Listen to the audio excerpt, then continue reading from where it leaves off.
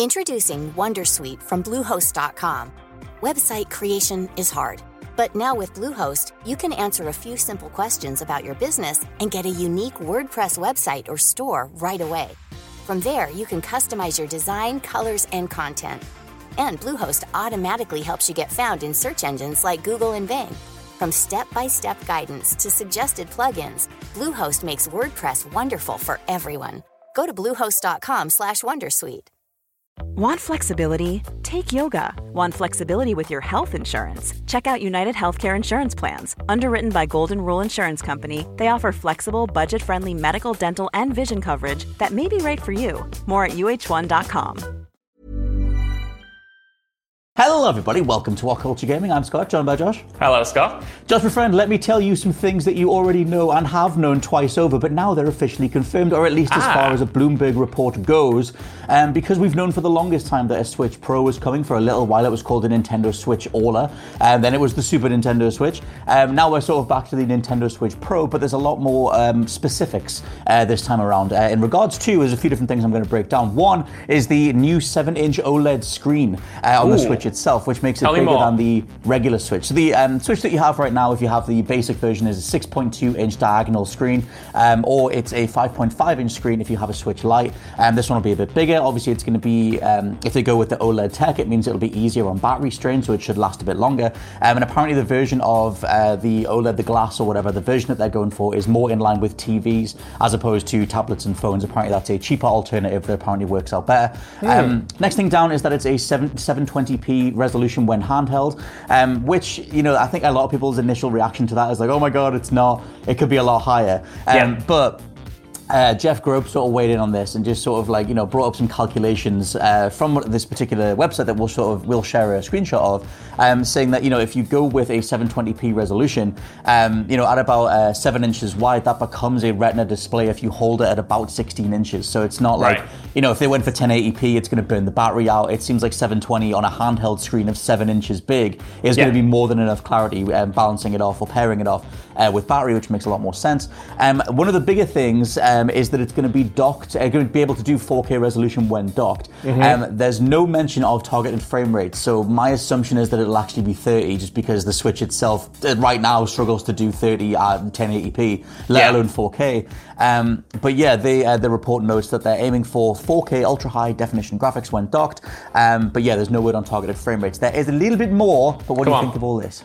Very good, very nice, very enjoyable stuff, to be honest. I mean, a 7-inch screen, 7 inches is a pretty decent size, if you ask me, you know what I mean? So that's a nice little improvement. 720p, I'm not like massively disappointed by that at all, because when it comes to like the playing it handheld especially, I want the performance to be as high as possible rather than the resolution. If I want to play the games in the highest resolution possible, I'll play it on the TV, you know what I mean? That's what that mode is there for, in my mind anyway.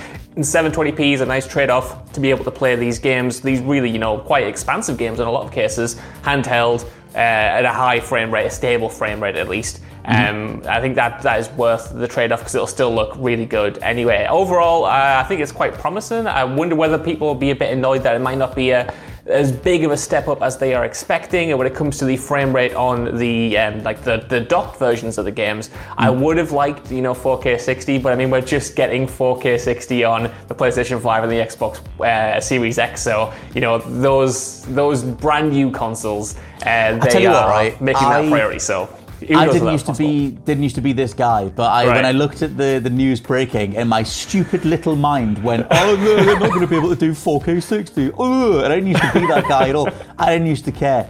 But having played a lot of the PS5, having played a lot of the Series X, and getting used to 4K 60 as a new benchmark, or at least aiming for that, I don't just want 4K at 30. I can tell the difference now. I didn't used to be able to, but that stuff has infected my mind and I can't go back. Or it'll take a lot of playing those games at 30 FPS for that to become the new norm, and then I'll freak out again when I go back to 60, and that'll look weird. What I want is a 4K 60 benchmark, and I just doubt they're going to be able to hit it. But what's your sort of thoughts coming across from like playing a lot of PS5 stuff, and then could kind of like, would you choose the mode in any of those games on those consoles that lets you do 4K at 30? Not anymore, and that's like been the biggest surprise since getting those machines, because before, for the longest time, like I always appreciated 60 when it was possible, especially in first-person shooters, you know, where you can really tell a difference. Like I always loved Call of Duty's like stable frame rate. That's a huge part of the game feel of that entire franchise. But for like third-person games and open-world games, I was always one of those people who were like, it's fine, 30 frames per second for an action game like this, it's all right. And then we got the new machines, and you could start playing like Assassin's Creed or Spider-Man in 60 frames per second, and then I thought, okay. There's no coming back from this now, is there? This is like is what I'm expecting now, and it completely transforms how those games play in my mind and how enjoyable they are to, you know, control, especially when you have full control of a character like Miles Morales and Spider-Man, or like an Eivor in Assassin's Creed or whatever. So yeah, I mean, you know, if this was like Dream World, if I could have whatever I wanted, I'd want the Switch Pro, whatever it is, to play 4K 60 games, but at the same time, that would really increase the price of the machine, and this feels more like a half-step console like the PlayStation 4 Pro or the Xbox One X, rather than like an entire new generation for Nintendo, because the Switch doesn't necessarily have to go away anytime soon. It's still selling incredibly well. This is going to be a nice bit of extra, you know, power for the people who want it, I guess. Well, that's the thing. I mean, it's easy to forget that we're going into the 4th year that the Switch has been on sale, and like I've said before, that like mine is very much falling apart. Like it just sounds like a broken fan. It's just sort of like the whole time. And so like, you know, I definitely need the upgrade, or I'm looking forward to it. Things to throw in as well is that they're aiming for a before Christmas release this year, not a specific month put down. But yeah, assumedly we'll have it by the end of this year. The report did note, or at least I found the report from last September 2020. This was another Bloomberg report with various third-party devs speaking to Bloomberg anonymously, saying that Nintendo had asked them to make their games 4K ready. So it seems like this has been in the works for a while, and assumedly whatever third-party titles will come to the Switch for the rest of this year will be ready to go 4K style on the new system, which is really good. And the other thing to note, I think I mentioned this at the beginning, but the company that Nintendo are partnering with to make the new screens is Samsung. The whole sort of like cheaper OLED style thing, closer in line with the TVs and everything. Their estimates are to produce around 1 million units a month, starting from, it was like about mid-year, sort of going into September and obviously rolling into the holiday period. So I don't know my console estimates. I know obviously the PS5, the series systems have been really hard to get. Nintendo, most of the time, manufacture scarcity. They love that. They love putting something on release for a little bit and then taking it away, both physically and digitally. The Mario 35th anniversary has just been taken off the digital storefront, or it will be very soon. But assumedly, 1 million units a month is enough to satiate some type of demand, but whether you can actually get one for Christmas, I guess, is up for debate. But you might still be trying to get a PS5 at this rate. So well, that's the problem. I mean, it's cool that it might, you know, drop before the holidays. That is awesome, but I don't want it to become this kind of situation, Scott, when it's the end of 2021, you know, we're going into another winter. Hopefully things are a bit better, but when it comes to like the console space, it's still hard to get hold of any of these machines, and then Nintendo drops a new one and it's like, I want it, but I can't get it. I don't think they do any kind of like manufactured scarcity with this one, even though they are known to have done that in the past, like you said, with Mario, with Amiibos, or with the I mean what were the mini consoles, like the SNES Mini and stuff like that? They were all the exact same thing. But if they're, you know, starting mid-year, if they're producing 1 million of these screens like a month or whatever, that should have enough stock for like the Christmas period, you would assume, especially because this isn't a generational step. It is just like one of those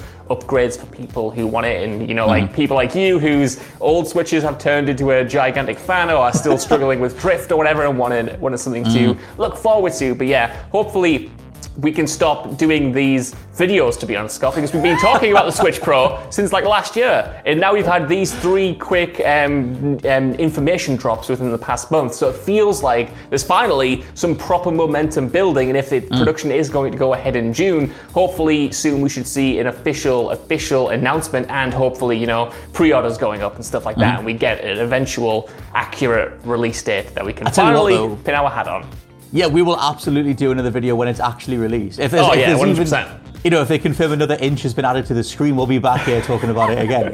We're not going to not get on this. But yes, let us know what you think down in the comments below of a 4K ready Switch when docked. What do you think of all the other statistics for it? And would you actually get one, considering you only got one a few years ago? For now, I've been Scott from WhatCulture.com. I've been Josh from WhatCulture.com. And we'll catch you next time. Tired of ads barging into your favorite news podcasts? Good news. Ad-free listening is available on Amazon Music for all the music plus top podcasts included with your Prime membership. Stay up to date on everything newsworthy by downloading the Amazon Music app for free or go to amazon.com/news ad free. That's amazon.com/news ad free to catch up on the latest episodes without the ads.